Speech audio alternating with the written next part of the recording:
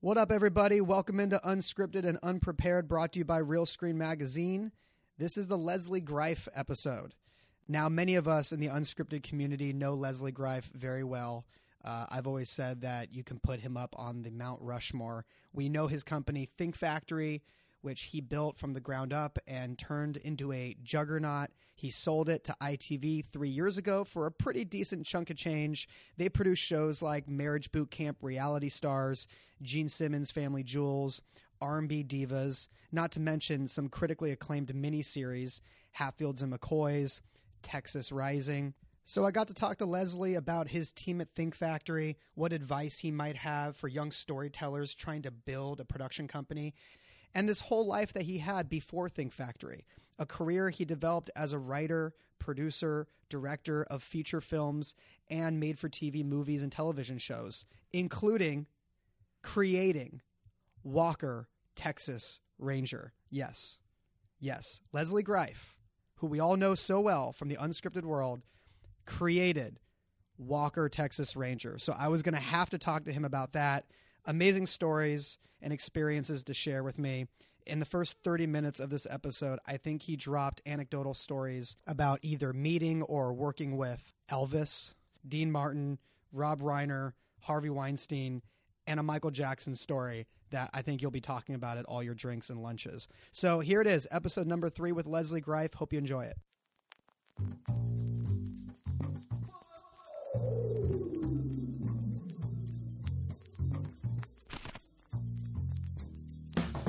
All right, so you just got off the road. For how long were you gone? I've been on the road for about 5 months. I was in Memphis prepping this new series called $1 Million Quartet. It's CMT's first launch into big scripted. And we were there with Roland Joffe directing, based on the Broadway winning show $1 Million Quartet. And it's basically about the birth of rock and roll. Sam Phillips, who formed Sun Records, discovered a few guys like Ike Turner, B.B. King, Johnny Cash, Elvis Presley, Carl Perkins, and Jerry Lee Lewis. Amazing. So you went out and got the rights to the stage show? Correct. And you have a knack for this. You have a knack for finding a perfect fastball series to launch a network's scripted business, because this is exactly what you did with Hatfields and McCoys. It's what I did with Hatfields. Then we built on it with Texas Rising the following year, and I just got approached by TLC to do the same thing. I can't really tell you what it is yet. We haven't officially announced it, but we got a very big property. This is a little different from Hatfields and McCoys, because I saw on IMDb that you personally wrote the first 2 episodes of this CMT series. Is that correct? Yes, I wrote the. Yeah, I was like the initial writer with Colin Escott, who worked on the Broadway show, but I wrote Texas Rising. I wrote the 10 hours of Texas Rising. It's kind of like when you're at this point in my life, you got to do whatever you got to do to get it made. So it's not that I really like writing. Hopefully I don't have to write that much anymore. But you kind of do what you need to do to get it done. But how do you, running a giant production company with multiple, if not dozens of productions running through this office at any given point, have the time to actually sit down and put pen to paper and write episodes? Well, God bless you that you still think I'm old enough to do pen to paper, because that is, I don't use the computer. I didn't say quill. I didn't say quill, Leslie. Yeah, that's true. So I don't know how. Sometimes I just dictate and have the guy write the thing for me. But the key is building an infrastructure with really great people. Adam Reed, who's our president, and Joanne Rubino, and Adam Freeman, our creative director. These 3 are my 10 poles. I couldn't do what I do or have the freedom to do what I kind of do, but going off into the world and coming up with these crazy ideas, if I didn't have those 3 individuals as the staple to the company. They know how to run it, administrate it, and we've worked so well together for so long that we trust one another and we know how to make best use of one another. And I've always believed the philosophy, if 2 people do the same thing, then one thing's redundant. Right. So you need to find people with complementary skills that offset what your strengths and weaknesses are. And I think those 3 guys are a big.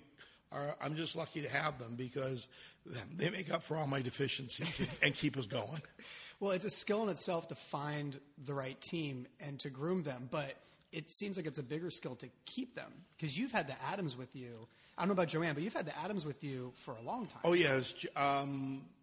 Joanne's been with me almost 15 years. Wow. And the two Adams have been with me, I'm going to guess, almost 12 years now. That's not the case, Leslie, at a lot of other places. You know that they get their start, they get a couple EP credits, then they become hot free agents. Well, I think what we try to do at ThinkFactory, because we've had so many people come through the door and stay with us, is you want to be able to give people a chance to blossom. Yeah. I want people to be able to rise to the level of their own ability. So I don't set a boundary for anyone and give them a comfort zone. Obviously, everyone wants to make money, right, and you want to make sure you find equitable financial packages. And then if you create a synergy and a reputation, what I try to do is have people take pride in that. Yeah. And I give Adam and Joanne and Adam, we call them the Adams, the pride, I hope, to imbue that in everyone here, that ThinkFactory is not Leslie Greif's company. It's our company. Of course, the Adams could go anywhere. Joanne can go anywhere. But do they want to start a company? Do they want to start all over?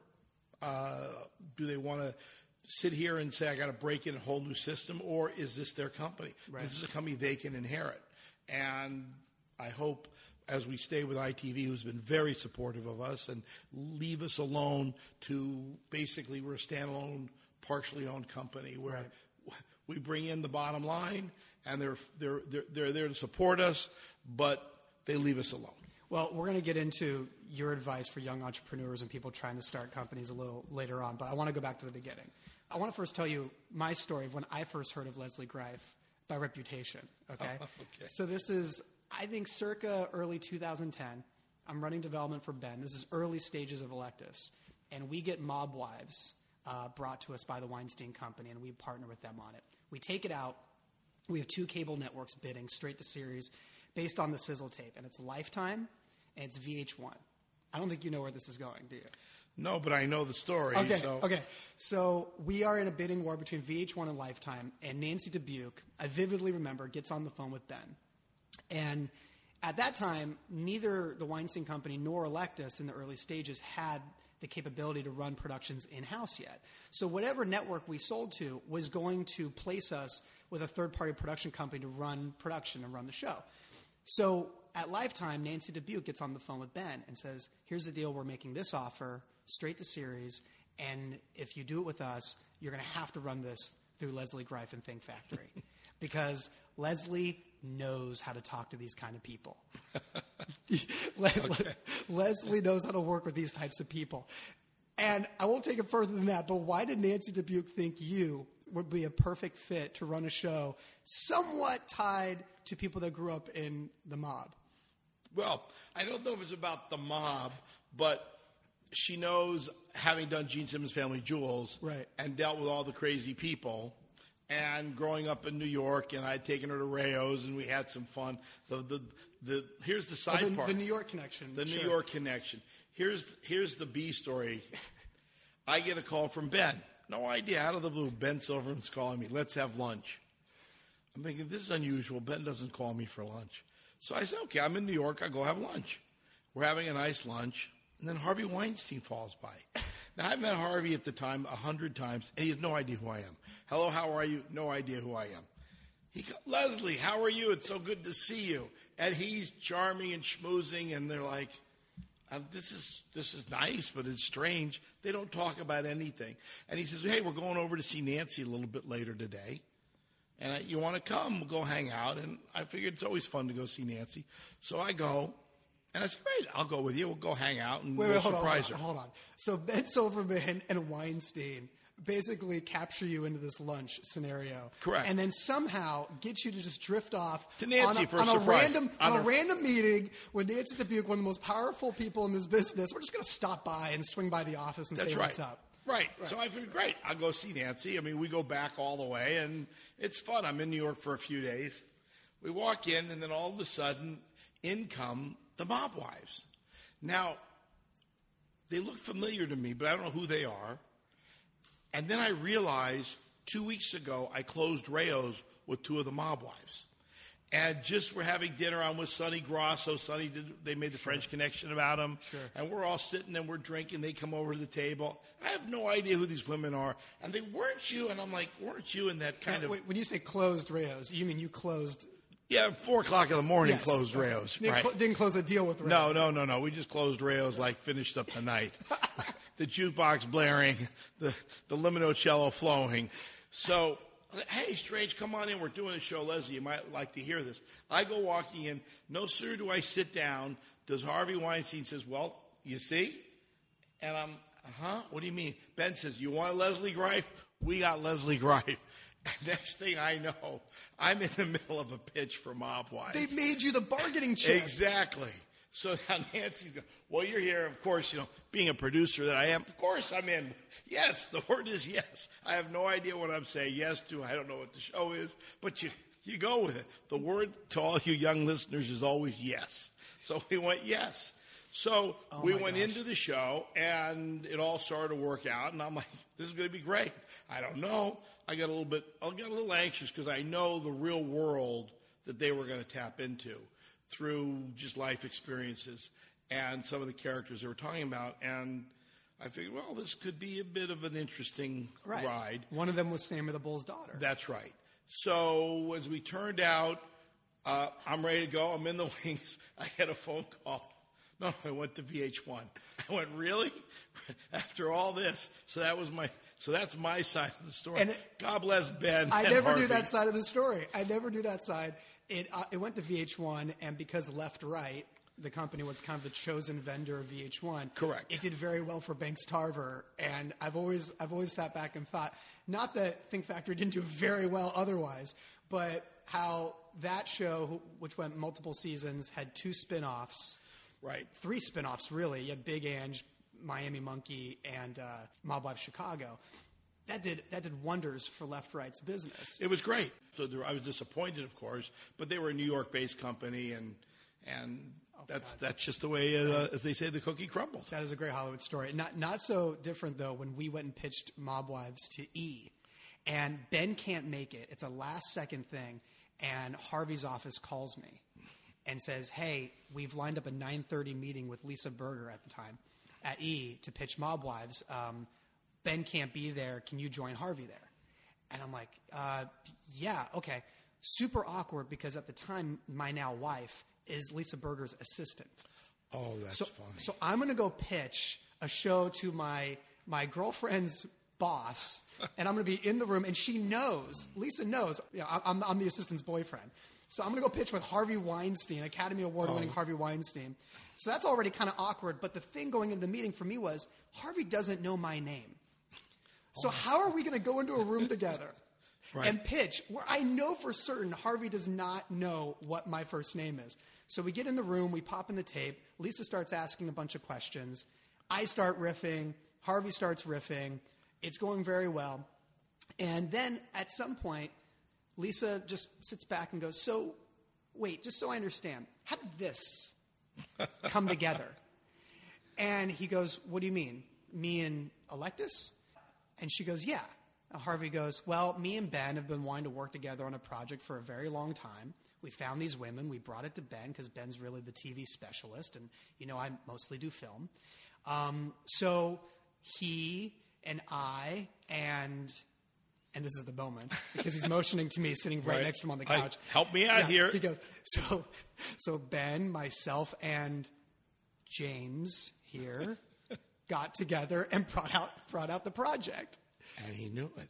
Somehow he pulled James out of nowhere. It could have easily been Johnny or Jeremy.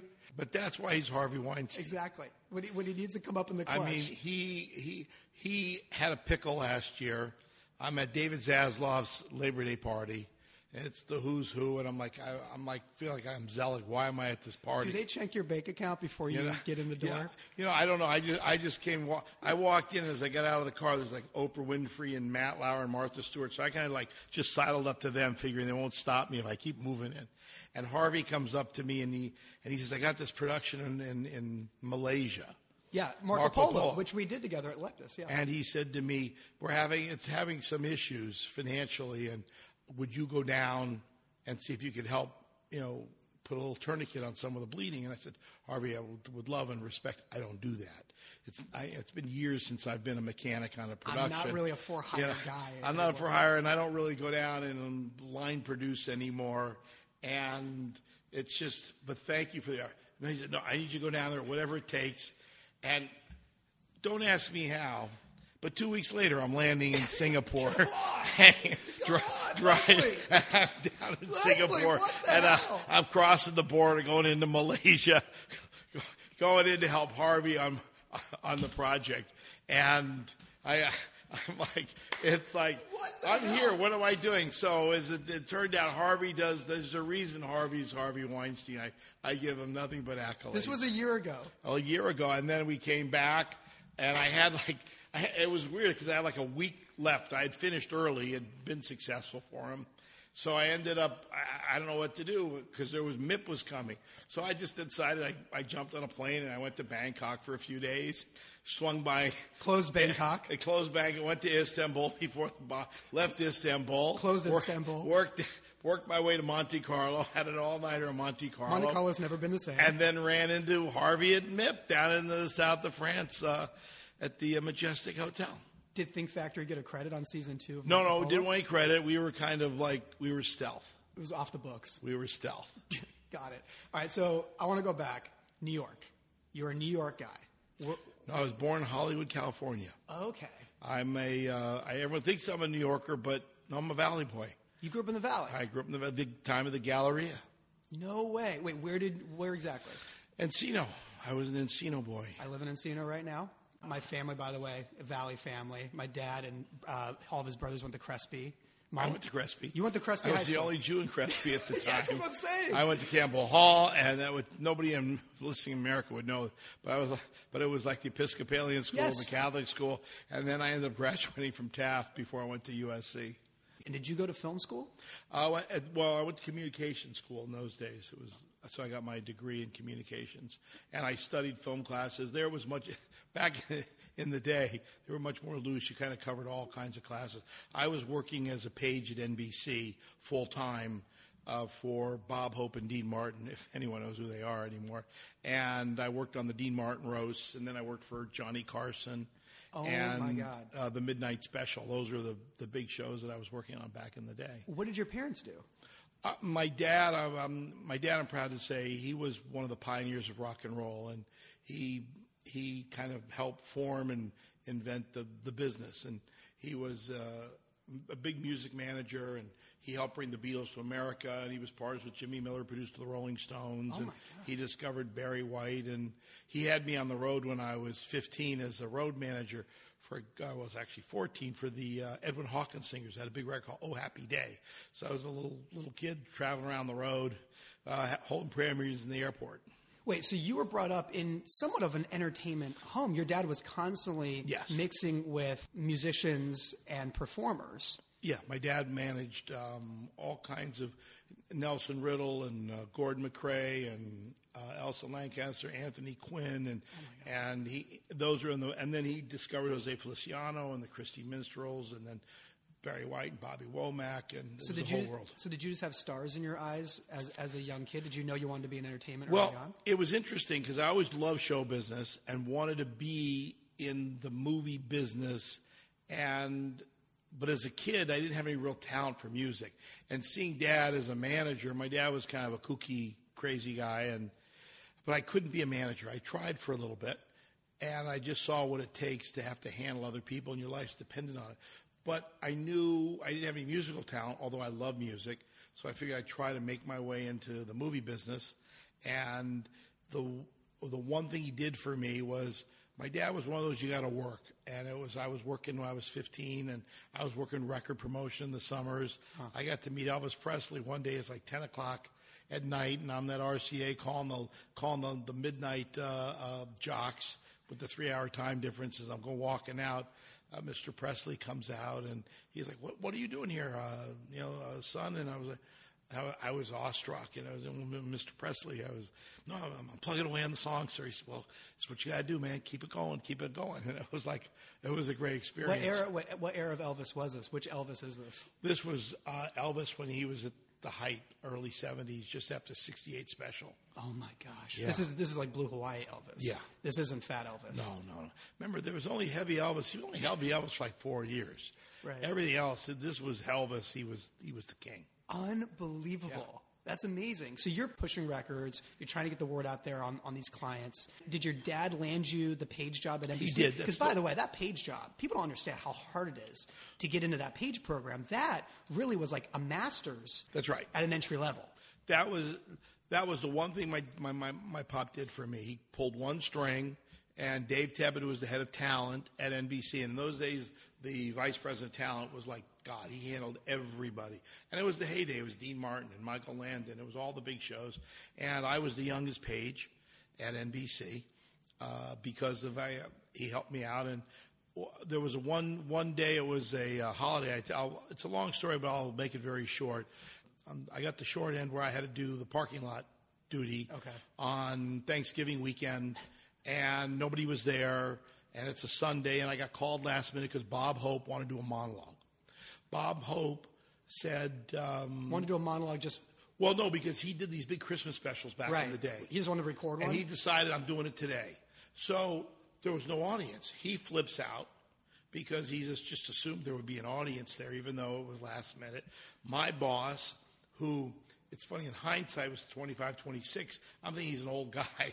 But he was like explaining why you can't have an audience. I said, I'll get you an audience.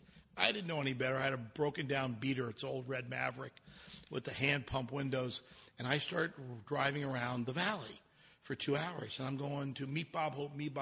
I'm going into grocery stores. I'm going to Universal Studio, gas stations, street corners. I come back. There's 700, 800 people there. It's chaos. And there's no pages because they didn't expect anyone.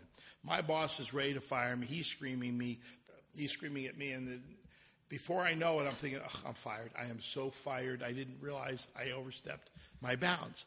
And so while I'm getting called to the carpet, Bob Hope's producer, Ani Morrow, says that Mr. Hope wants to see you. And now I'm embarrassed. Dave Tebbutt's going to hear about this. And he just said, did you do this? I go, yes, sir. He said, that's the kind of guy I want. And he promoted me to the head page of his show, which in those days was like the highest honor you could. Bob Hope was the number one. Right. And then there was Dean Martin. And then when Dean Martin heard about it, he said, who's the kid? I became the kid. And he then stole me. And then I started to work for Bob Hope and Dean Martin, and I worked on all those early roasts, and I became the kid. And everybody was like irritated. All my other competitor page guys were like, "Oh, you're Sammy Glick," and I didn't really mean to do what I did, but I was, which gave me the philosophy. I was of the you got a problem, just solve it. Right. So back then, as a page working for Bob or for Dean, you're Mr. Hope, and Mr. Martin. Correct. You're basically doing whatever they need whenever. Right? Yes. In those days, we would have to wear white gloves. We had suit and tie, shoe shine polish. You had inspection every day. Your fingernails had to be clean. You had to be primped. You had to be pressed. I mean, if you weren't, you get written up. Short haircut? Oh, yeah, short haircut, no smoking. I didn't smoke, but you had to look the uniform. And they had a rule. You answer the phone on the first ring. On the second ring, you explain why you didn't answer it on the first ring. By the third ring, you're off the phone, which was the key position. And I got to meet I tell one story Tom Beers loves to hear. I'm embarrassed by it, but it's a fun story. Mr. Martin says to me, Pally, why you call me Mr. Martin? I go, Mr. Martin, it's okay, and I'm going to carry his golf clubs out. It's 3 hours after work. I was off the clock, but my own kind of personal code was I wouldn't leave until my star was gone. And he was getting ready, and he was just having drinks with his pals. Got it. And we had wrapped. The show had probably wrapped around 8:30, and it's now like 10:30, 11. And he was telling me to go home. I said, no, Mr. Martin, I'm happy I'll grab your clubs. He said, well, you got to call me Dino. And I go, Mr. Martin, I said, I can't call you Dino. And I said, but I do love working for you. He said, Pally, you're making me feel like my dad. If you don't call me Dino, I'm going to have to bring someone else in. I said, please don't do that, sir.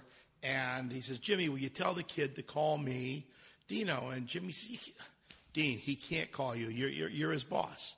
There's no way. There's a protocol here. It's not right. He doesn't work for me. He can call me Jimmy. I turn around and go, Mr. Stewart, I can't call you Jimmy. Thank you, sir.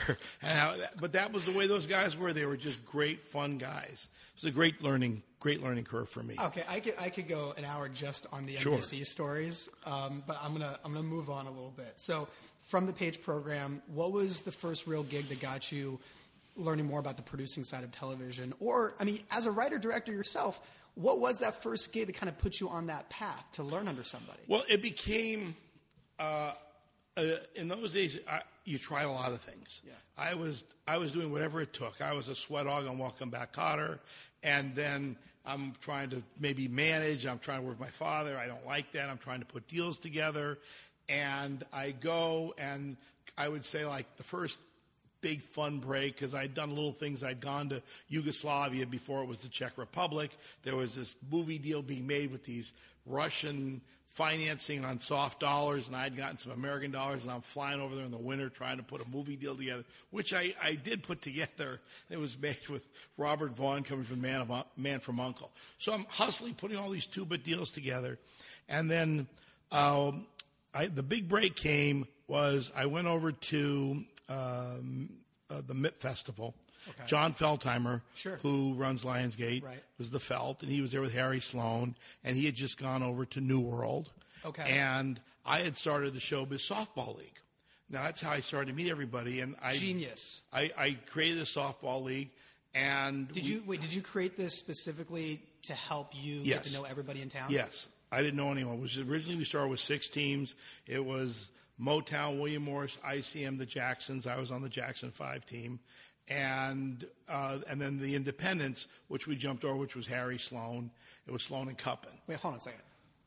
You just glossed over something kind of big there. You're on the Jackson 5 softball team? Yeah, I was part of the Jacksons. And what do you mean you were part of the Jacksons? Did you place yourself on that team, or did you? No. I knew all the guys from just being around, and so I grew up with from your dad's side of the business. Through Barry White, and over the years I met the Jacksons, and we started the team. So did Michael play? No, Michael would hang out on the side, and Michael's playing with a monkey over on the side in the dugout.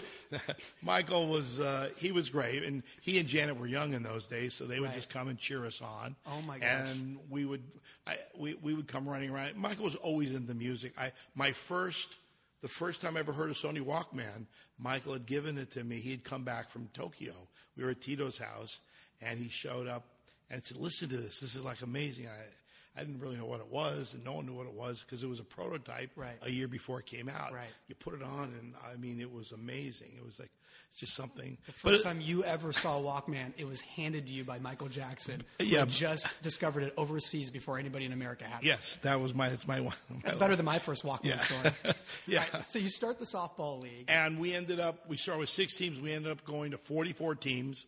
We had every major company: William Morris, Paramount, Warner's. We had every major star at the time, from Tony Danza to Mark Harbin, Billy Crystal, Rob Reiner. We had all the presidents of all the studios. And I bet you back then, kind of like what the All-Star game used to be in Major League Baseball in the Pete Rose era, I bet you people actually played hard back then. They played really hard. Oh, we had everybody. Magic Johnson, Pete Rose came out. We had everybody in show business. And then I had made these deals with all the little restaurants in the area. We had like El Torito and Nathan's and TGIF's, and I got coupons. So then after the games, everybody would show up at the restaurants and have drinks, and that's how we all became friends. Les Moonves, Les was running the team, and he ran the All-Star game, Michael Keaton. I mean, we had everybody. It was fun. Tartikoff? Brandon was out there in the early years. Yeah, it was. Everybody was there, and then on weekends, people would bring scripts and bring ideas, and you built a whole kind of coterie of friends. I was just in Cincinnati on this other movie that I'm finished wrapping on Michelet for Lifetime, and Rob Reiner was there the day before, or no, the same night, and I just missed him, and all of a sudden he's talking to the film commissioner. He says, "Leslie Greif," he says, "the commish." Because Rob had the Coney Island Whitefish. It was Chris Guest and Billy Crystal and Rob, and they had their team for years out there. So we had it was a lot of fun. Eric Lonneville had the big director. I mean, we had a lot of fun. We ran the league for 20 years. It's amazing to hear you reference this as a networking strategy, because I've always said in Hollywood, if you can't get invited to the parties, throw your own party. and let them come to you. And that's precisely what you did That's by what I did. organizing this league. I didn't know anyone. I just met people from being around, and it's how I paid the rent because I had no money. I was hustling, and in those days I charged a couple $1,000s a team. We had 44 teams. Cost me a few grand, and I lived on, and we worked 16 weekends a year, and that supported me while I was out hustling, trying to make deals. I was living in a little busted out apartment in the valley. Well, if you're thinking of next career, we could use you as the NFL commissioner. Yeah, there you go. All right, so how did that segue into a Hollywood gig? So we're at MEDEM, and I'm listening to Felt and Harry, and they're talking about they have a chance to scoop Joan Collins. Now, Joan Collins was the biggest star on television in those days. She was doing a show called Dynasty. Dynasty, huge. And that was ABC. So Felt and Harry were talking about, we could steal her. We could steal her. Harvey wants her so badly. We'll get her for a miniseries. And miniseries were really just starting out. I mean, they were huge. They had Rich Man, Poor Man, and Roots, and Lonesome Dove, Shogun. All those things were in the heyday. And I'm just listening. So in those days, I went in, and they didn't have the security. Now everything's a security. Right. I would sleep on the chaise lounge out at the hotel because they didn't have room for an apartment. And then I'd go to a buddy's place, shower in the morning, and eat at a hotel. And a few people always let me sign a meal on their room. So I'm out there just like trying to put something together, anything together. And I hear this. I said, I'm going to get this. I want this one. I'm going to get it. You're going to go get Joan Collins. I'm going to get Joan Collins. Because I'm going to get the I project. saw this on your IMDb page. That's right. That one of your earliest made-for-TV movies, right? Was a Joan Collins. It was the vehicle. 7 hours. It was a 7 hours, one of the biggest miniseries of all time. By today's standards, we had something like 38, 40 million people watch it. So I land. I go to this broken down discount bookstore. Where? In the Northern Valley. Okay. And I go looking, and I start at A, and I go to B to C to D, and finally I get up to S, and there's a book called Sins. Helene Junot, raped by the Nazis to become the biggest fashion designer in the world. See, I thought where you were going was you heard they wanted Joan Collins, and you were just, I'm going to go get Joan Collins. But instead, you're like, I need a project. I'm just going to go look for great material. That's right. They had Joan. I'm a nobody. Right. They don't want me. What's true to today, it's always the IP. It's always the project. Right. It's what do you have? So you just go to a bookstore and walk in the aisles. That's right. And I buy this book. It's like a total trash book, but all I'm thinking is Sins, Joan Collins, just the title. I call up the Felt, and I said, John, I got it. What do you mean you got it? I said, Joan Collins' next project. What do you mean, Joan Collins? You're trying to find a project for Joan. What do you mean? I said, we're sitting around the car. He says, were you eavesdropping? I said, no, I was paying attention. And he starts laughing. I go, Sins. He calls Harry. Harry calls Harvey. And in like a phone tank, bing, bing, bing, boom, in the tradition of a Harvey Weinstein today, it's Sins, Joan Collins, sold. No one even read the book. I didn't own the book. No one read the book, but but who had the rights to the book? Nobody had the rights to the book. You had no idea at that point if you can deliver. I didn't even know how to find rights to a book in those days. But I figured if it's in a cheap discount bookstore, it's got to be something I can get. In the North Valley. In the North Valley. So long story short, So you didn't train under somebody. You didn't have some mentor. You didn't grind at a production company for years and work your way up. You just went out, got the rights to a book, kinda. Yeah.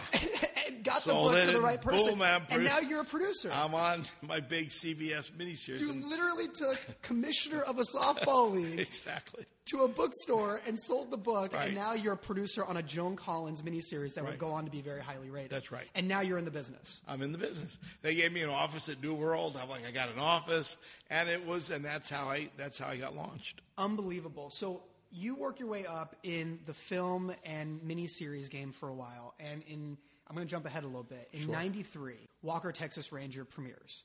You created this series. Yes. You wrote the pilot. You probably wrote multiple episodes. No, I didn't. That's another fun story. I didn't write the episodes. I did the first partial season. Okay. So because of John and Harry, I had met through all crazy John Schneider. Okay. John Schneider was a big TV star from Dukes of Hazzard. Right. So I got friendly with him, came up with an idea to do a Texas Ranger show. Okay. For John. Take it into NBC, going with Jeff Sagansky, and pitched the show. They love it. John Schneider, Texas Ranger. It's perfect. Okay.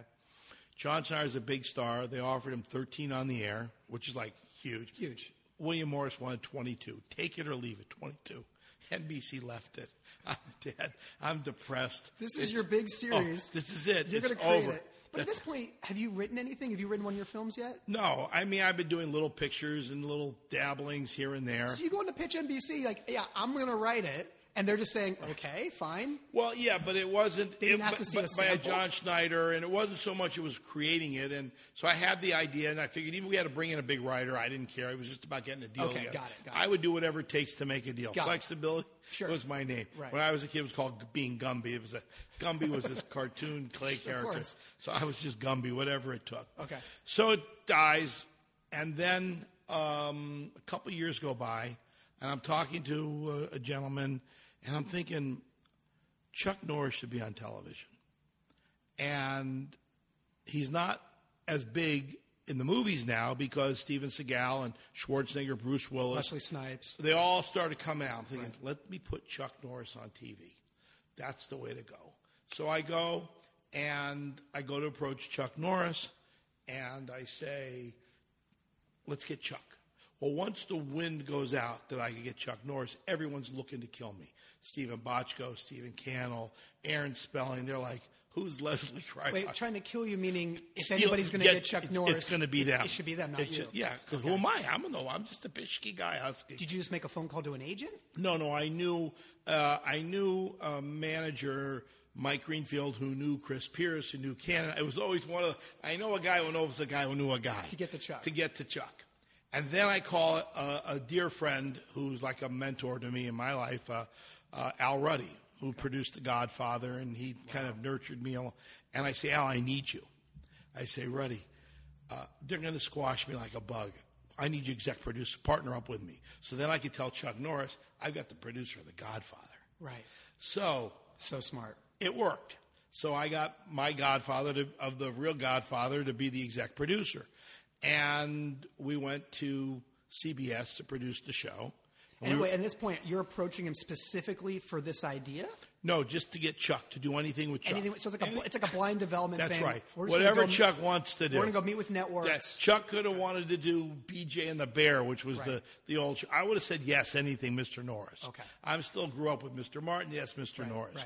So we go into CBS, and I had an idea of a show. There was a show years ago called Have a Gun Will Travel with Richard Boone, and it was kind of a bounty hunter for hire. And I thought, what if we do a show about Chuck Norris, which became years later The Equalizer, where when you're in trouble, you call Chuck, and he had a plane. Right. And he got on a plane, and he would fly anywhere. A one-man A-team. He was a one-man A-team. That was the show. Right.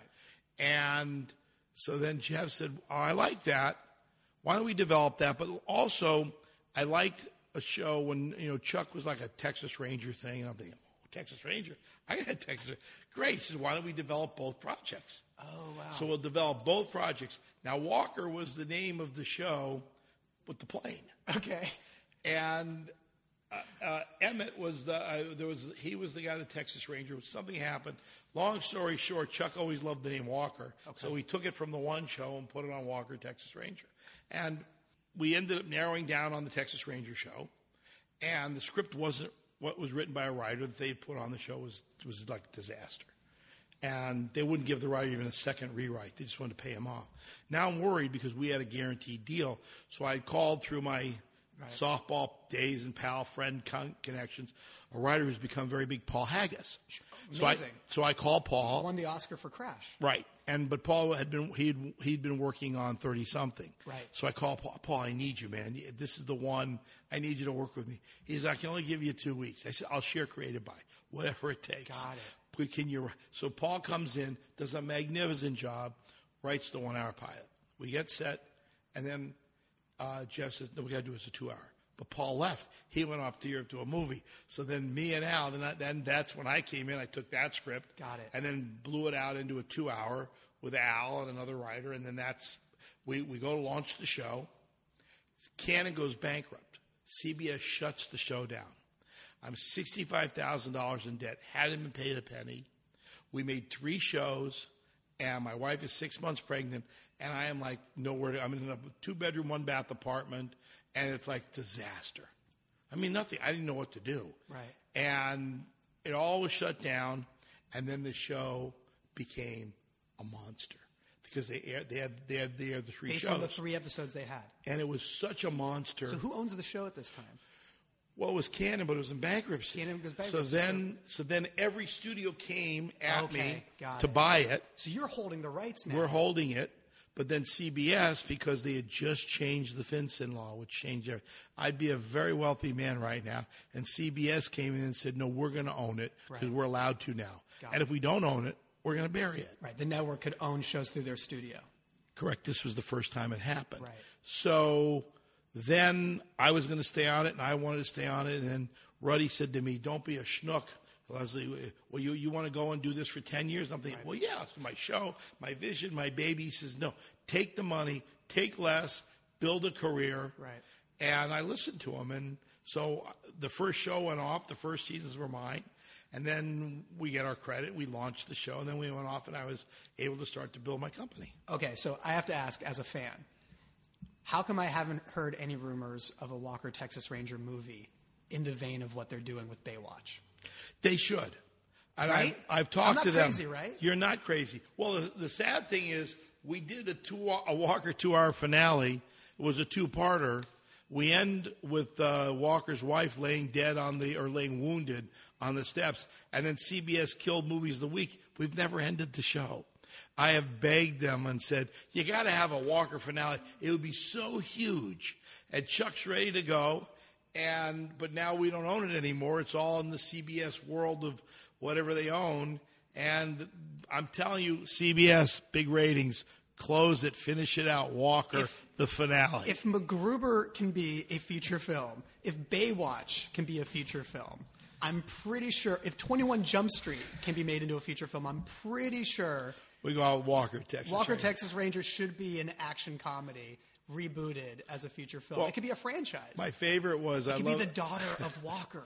Do you remember the show Ricky Bobby and Talladega Nights? Talladega Nights, yeah. He named his kids Walker. That's right. Texas Ranger. It was pretty funny. All right, so you go on to work with the likes of Burt Reynolds, Rodney Dangerfield, yes. some of your other films that you worked on. Yes, more crazy, fun people. But this is an unscripted podcast, so I should probably talk about a little bit of that. Yes. So in the early 2000s, you're doing shows like Taboo for Nat Geo, Intimate Portraits, I believe for Lifetime? Intimate Portraits was a big series franchise for Lifetime. That was Lifetime. And then A&E Biography and MSNBC. And then you just kick in a couple great documentaries. The Taboo was a game show. They took the title later. But the Taboo I did was based on the board game, which is like the second biggest board game. On your IMDb page, it links to the Nat Geo show. Does Taboo. it really? Yes. Oh, that's too fun. Your Taboo was the game show. You know the board game when you play Taboo? That was it. I did 65 episodes. Oh, my gosh. And it was just – and what we got killed on that because before Spike TV, right. It was called TNN. So we did it for TNN. And just when we launched, they threw everything out to call Spike TV. Right. And then they decided they weren't going down that road. All right. So you have early documentaries you're doing for Lifetime. You're doing biography. You did a Steve McQueen documentary. You did a Brando documentary. And in 2006, Gene Simmons Family Jewels premieres. Correct? Yes. Who had the relationship with Gene? Was that just through your music background? Did he take multiple meetings and his agency just had to meet multiple companies and he decided to go with you? What was the birth of that? Well, Gene was probably one of the most wonderful people I know. I've had the pleasure of meeting him and going to his house. He is a gentleman of gentlemen. He's a gentleman. He's a close friend, and I say not a Hollywood friend. He's a dear friend and a wonderful partner. But it's a very strange story with Gene because I knew Gene back in the day when I was a young kid, the rock and roll running around. Right. I was working with Lamont Dozier. He was dating Diana Ross, and I was hanging out, and we would go to these crazy parties, and I'm thinking. Yeah, I'm just a young kid. He's not going to know who I am. But we partied. I'm partying with Gene Simmons, and I would hang out with Sherry Payne, who was in the Supremes. And we were doing all the crazy rock stuff down back in the day. So years later, I get a call out of the blue. I see Gene actually when he played the Super Bowl. I was at the Super Bowl. Okay. And I was going to go up to him and say hi, but he's not going to remember me. It's been like 10, 15 years I hadn't seen him. So I don't say anything to him. I get a call one day, Gene Simmons is on the phone. And I'm like, he's got to be a friend breaking my chops. So I pick up the phone, and it's Gene. Hey, Leslie. But he says, hi, Leslie, like I just talked to him 10 minutes ago. Right. What are you doing? A, B, C, D. Yeah, he said, I need your help. Okay, let's meet for lunch. He takes me to lunch. And Nancy Dubuque's there. Yeah, exactly. And we go to the restaurant. We're down at the grill. And he asked me for some help on something. I'm actually mystified that he would remember me. And we ended up having 3 hours laughing it up. And we just became friends. No way. So when I was out hustling, trying to get pay the rent, and I'm doing the A&E biographies, and Bob DiPotetto had gone over to A&E. Right. And I said, well, listen, I'm picking out everybody. I know Steven Seagal, and of course I know Tony Danza, and how about Gene Simmons and Kiss? And he says... And at this point, just to back up, your business in the unscripted world at this point is kind of project to project. Like you have a documentary here, documentary series here. Hadn't really blown up yet in the unscripted space, correct? No, because the business was just shifting. Right. Scripted was kind of was waning down. Right. And what had happened was there wasn't the big birth of all the cable outlets for all the big programming. Right. So if you weren't what would be considered a network pedigree showrunner to get a series on the air, and if you weren't going to be owned by the network, there were only a few people that were banging out all those shows. And the celeb doc thing really hadn't happened yet. No, it hadn't happened. We were the first big one. The first show was the Osbournes. But that was like a pure, almost verite show. It was a freak show of watching. Right. Just watching people wander and exist. And then you had like Nick and Jessica Newlyweds.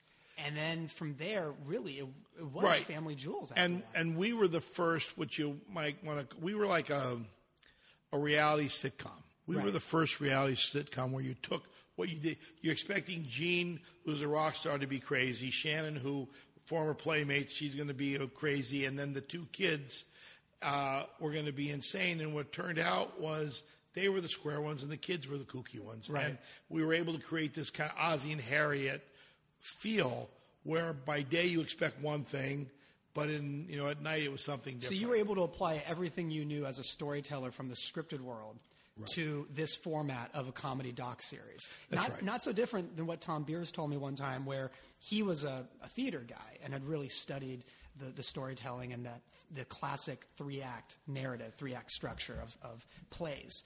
And he basically just applied that to Deadliest Catch when he made that. He's exactly right. But Tom's a dear friend, and we talk about it often.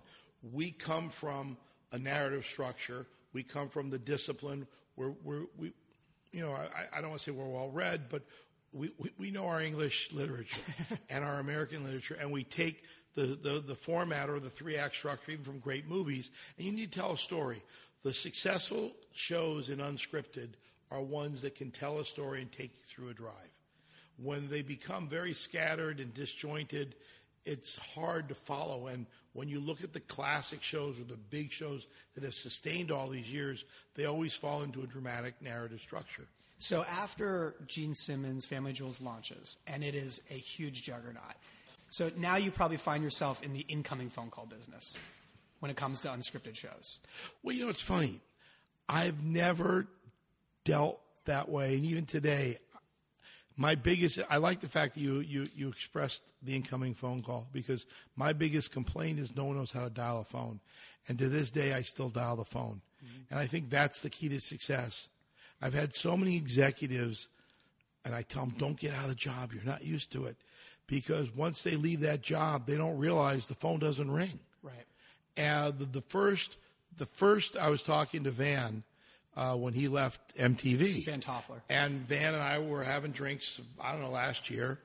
And we're sitting there. He said, boy, it's just, it's different. And I said, well, first thing I do is start dialing the phone. He said, you're right. Told Masucci, all my friends, you got to dial the phone. Right. Because everybody's looking for the next thing. And all the buyers are getting deluged by 1 million people.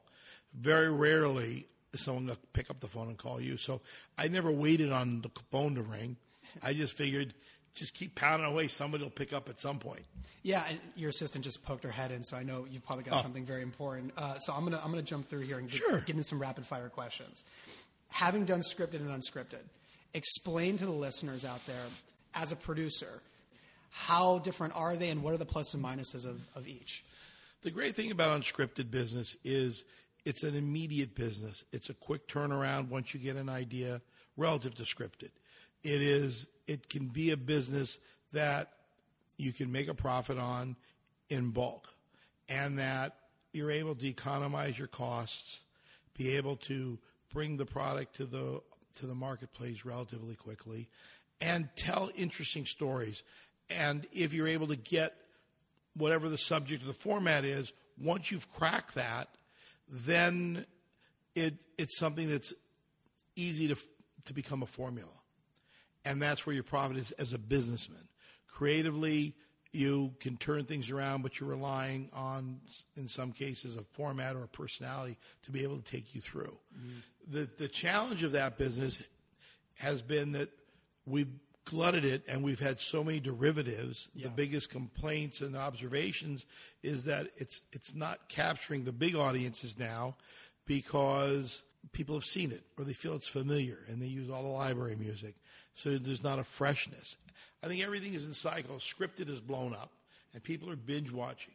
Well, when unscripted first came in, they were tired of formulaic procedural television, where you're saying, how many times can I see the same show? There's nothing interesting.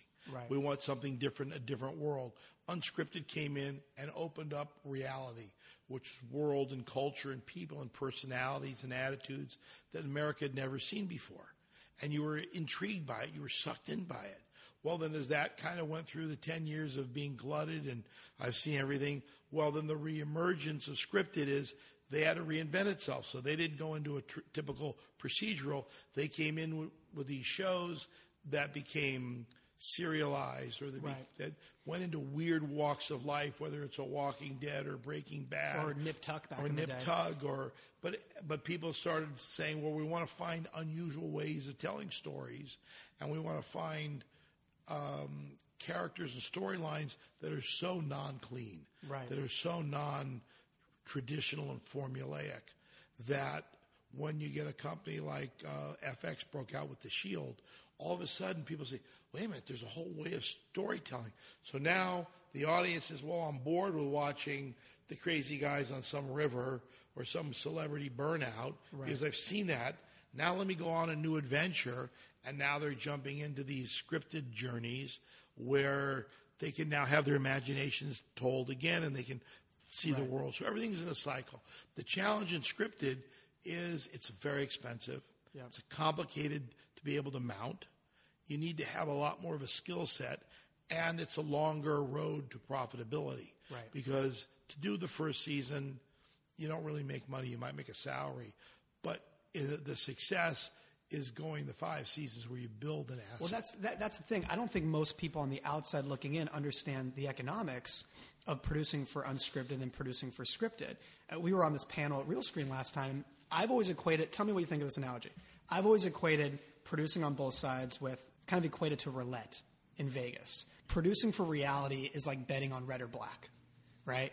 And producing scripted as a non-writing producer is like hitting a number. That's correct. In roulette. Because you're going to need 36 scripts for one of them to really hit and maybe give you a chance at syndication, which as a non-writing producer is really your only chance of making real money. Because otherwise, you just make a 30 to 40K fee per episode depending on where you sell it. Correct. And there's no more really syndication. There is no more syndication market. Right. And now the networks want to own everything. And in some cases, people talk about Netflix, they give you a flat fee and a buyout. Right. So all your success on that show is being locked to the life of a show. Right. So hopefully they're going to produce a lot, and that becomes your fee, whether it's passive or active. Right. So everyone on the outside looking in is like, oh, I want to produce a Walking Dead. I want to produce a Mad Men. I want to produce a Homeland. And what you don't understand is you can go sell a Homeland today to Showtime and get a first season ordered. You're probably going to make $28,000 maybe an episode, and that's it.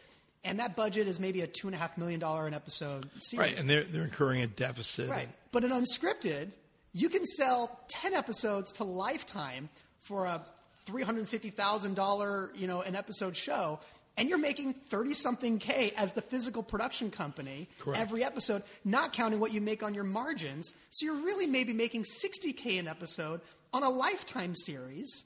Right. And it will get far less critical appeal, but as a business, You're making way more money per episode doing a lifetime $350,000 an episode as opposed to a Showtime $2.5 million series. Correct. Also, in the reality world, you're going to get a faster turnaround. You get a faster, a faster from start to on the air. Right.